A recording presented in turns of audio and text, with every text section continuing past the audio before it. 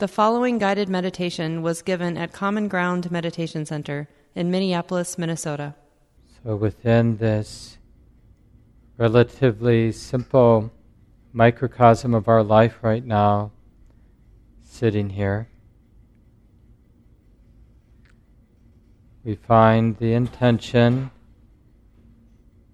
to live in harmony, to live with integrity, to practice non-harming, but not in some theoretical sense, but just in a direct and immediate way with the conditions, the circumstances as they are now.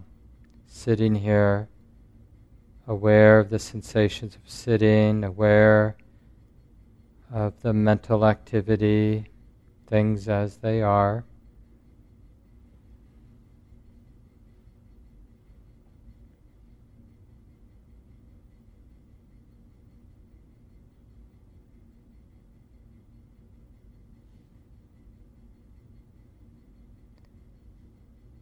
So in very much the same way that we have a relationship with a partner or a friend or a child, right now we have relationships with the various conditions that are coming and going. So are we relating with hostility, with denial, with greed, or is it possible to be relating to the breath, to the sensations of the body sitting, to the mental activity, with renunciation or letting go, with kindness?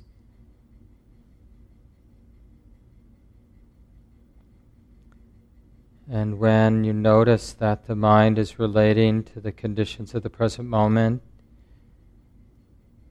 in a skillful way, then let that be a teacher.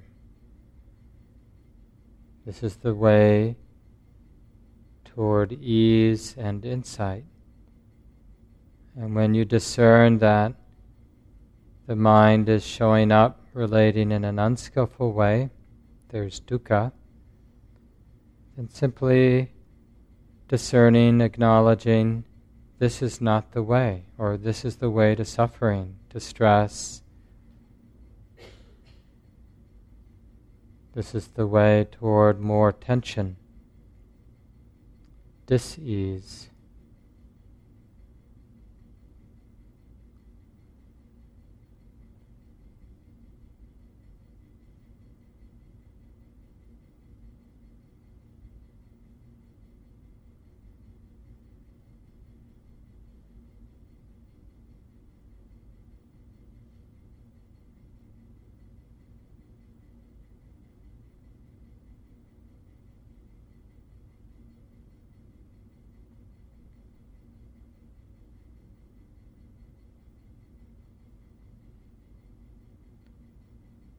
Having real confidence or faith that being interested, being clearly aware of this microcosm of our life right here that's unfolding in the immediacy of the experience of the body and mind, can teach us everything we need to know about morality, about how to be a happy, skillful human being, simply by observing when there's greed or when there's aversion, when there's delusion or denial, that then suffering is set in motion. Things get tight. And when there are wholesome intentions like the intention to let go or let things be, renunciation, or the intention of goodness or metta, the intention of compassion, that things lighten up, become more free.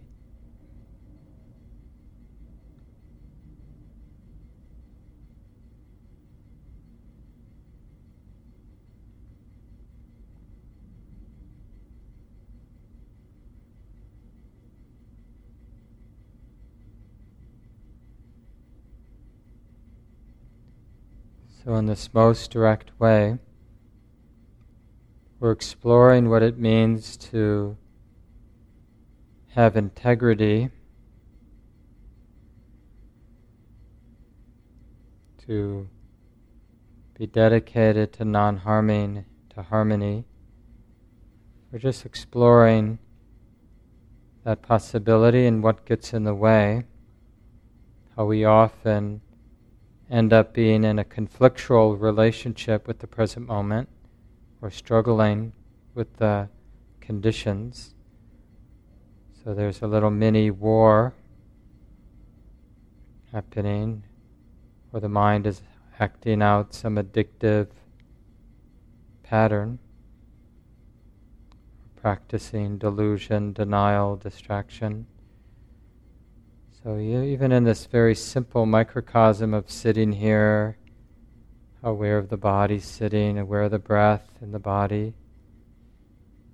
even in the simple environment of sitting meditation, we see the whole world of morality playing itself out. Skillful intentions leading to release, lightness and ease, deeper understanding, and unskillful intentions leading to hell, things getting tight, the mind getting less clear, more obscured, more confused. So let's continue in silence now for a while.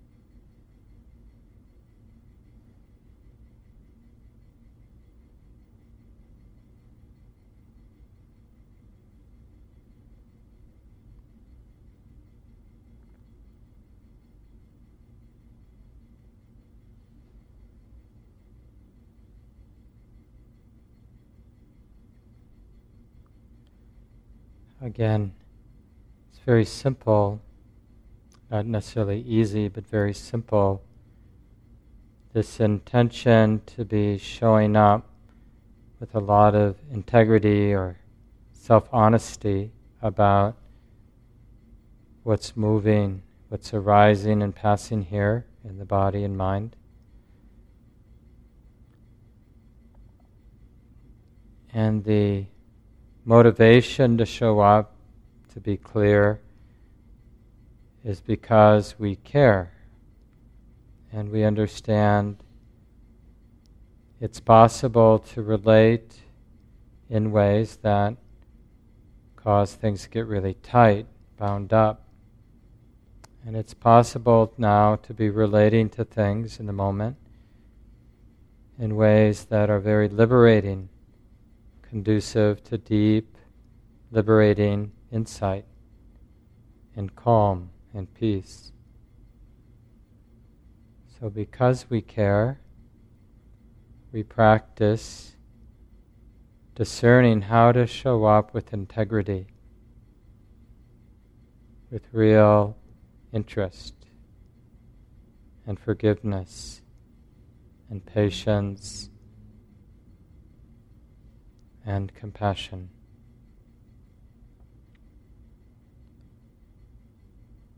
No matter what's happening.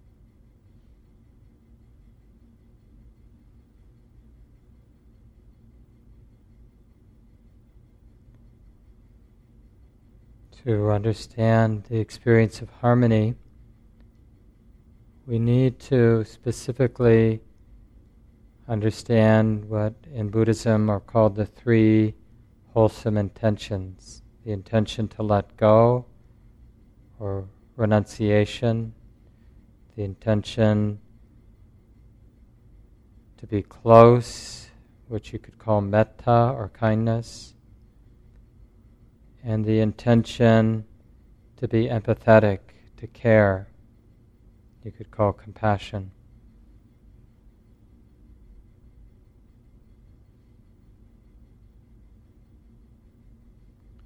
So for example, when in a subtle or not so subtle way you notice the habit of the mind to try to control things or fix what's going on in the moment, then you can bring to mind or remember the possibility of renunciation or letting go. letting the moment be the way that it is, not needing it to be different, not needing to fix.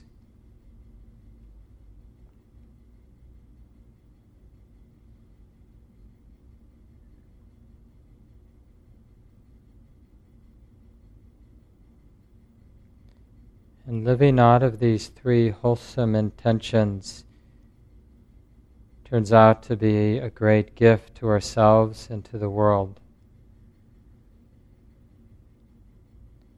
In the same way, when we live out of greed and live out of aversion and fear and live out of delusion, disconnection,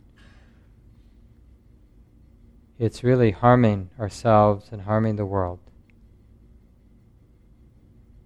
And this is what studying karma, cause and effect, teaches us.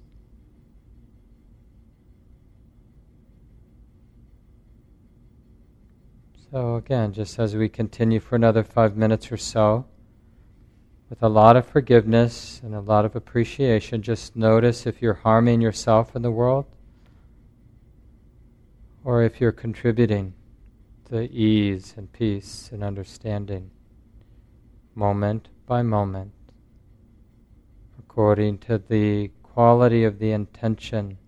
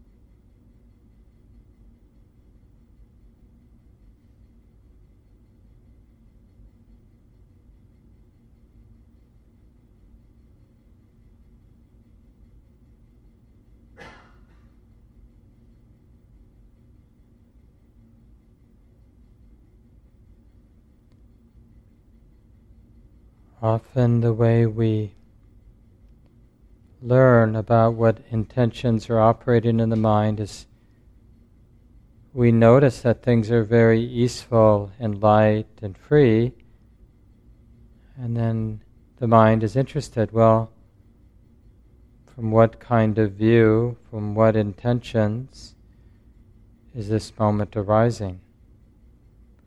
And other times there's a lot of suffering, a lot of tightness, and the mind can also be curious from what kind of view, what kind of intentions is this moment arising out of?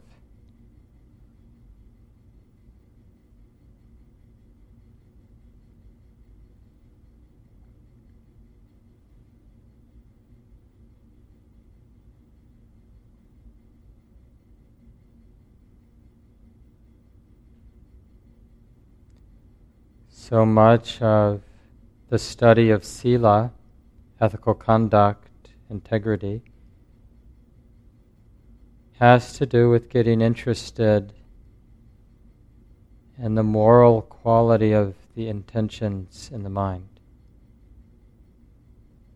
In other words, what various intentions set in motion in our lives and around us,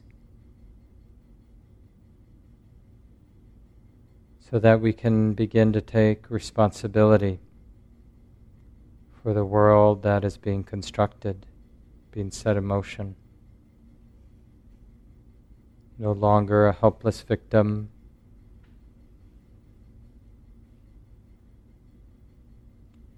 no longer blaming others for the messiness of our own mind and the world around us. We learn how to take a very active, positive role in shaping, creating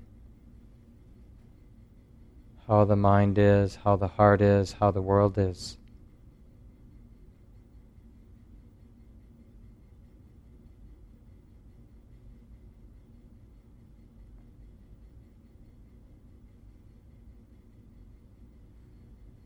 There's a wonderful line from Emerson: "Nothing is at last sacred but the integrity of your own mind." So of course there's the corollary to that there's really nothing more evil than the lack of integrity in our own mind or in anybody's mind.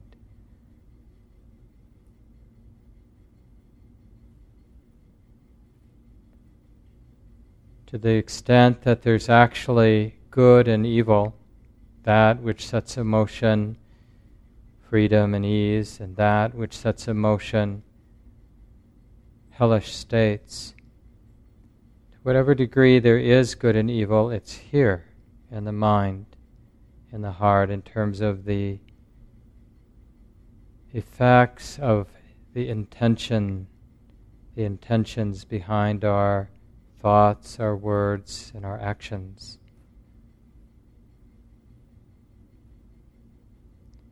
So studying Sila like we're doing these 6 weeks means that we're on purpose taking responsibility.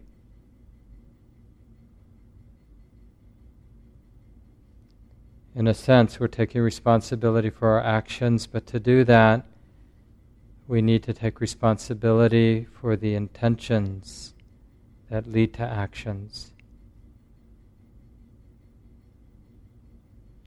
So let's just take the last couple minutes and I'll just read again out loud the 5 precepts.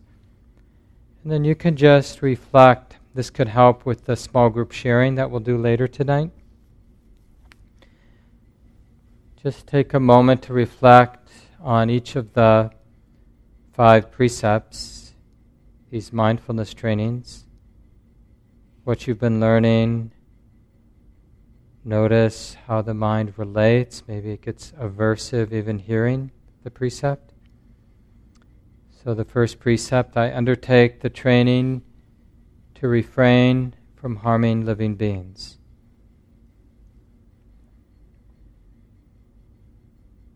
And I shared last week, you could add to the front of each precept, knowing how deeply our lives intertwine, I undertake the training to refrain from harming living beings.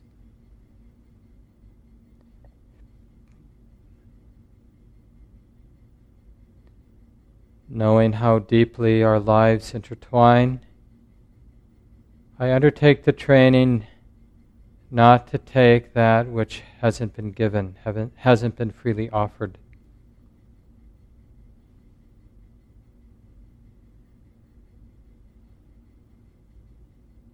And knowing how deeply our lives intertwine, I undertake the training to refrain from sexual misconduct.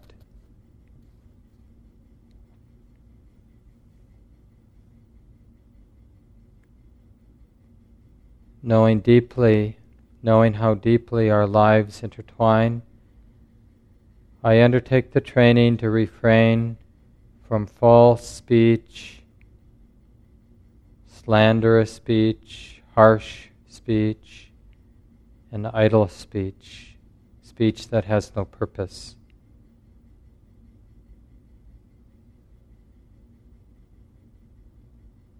And then finally, knowing how deeply our lives intertwine, I undertake the training to refrain from intoxicating the mind in ways that allow for heedlessness or carelessness.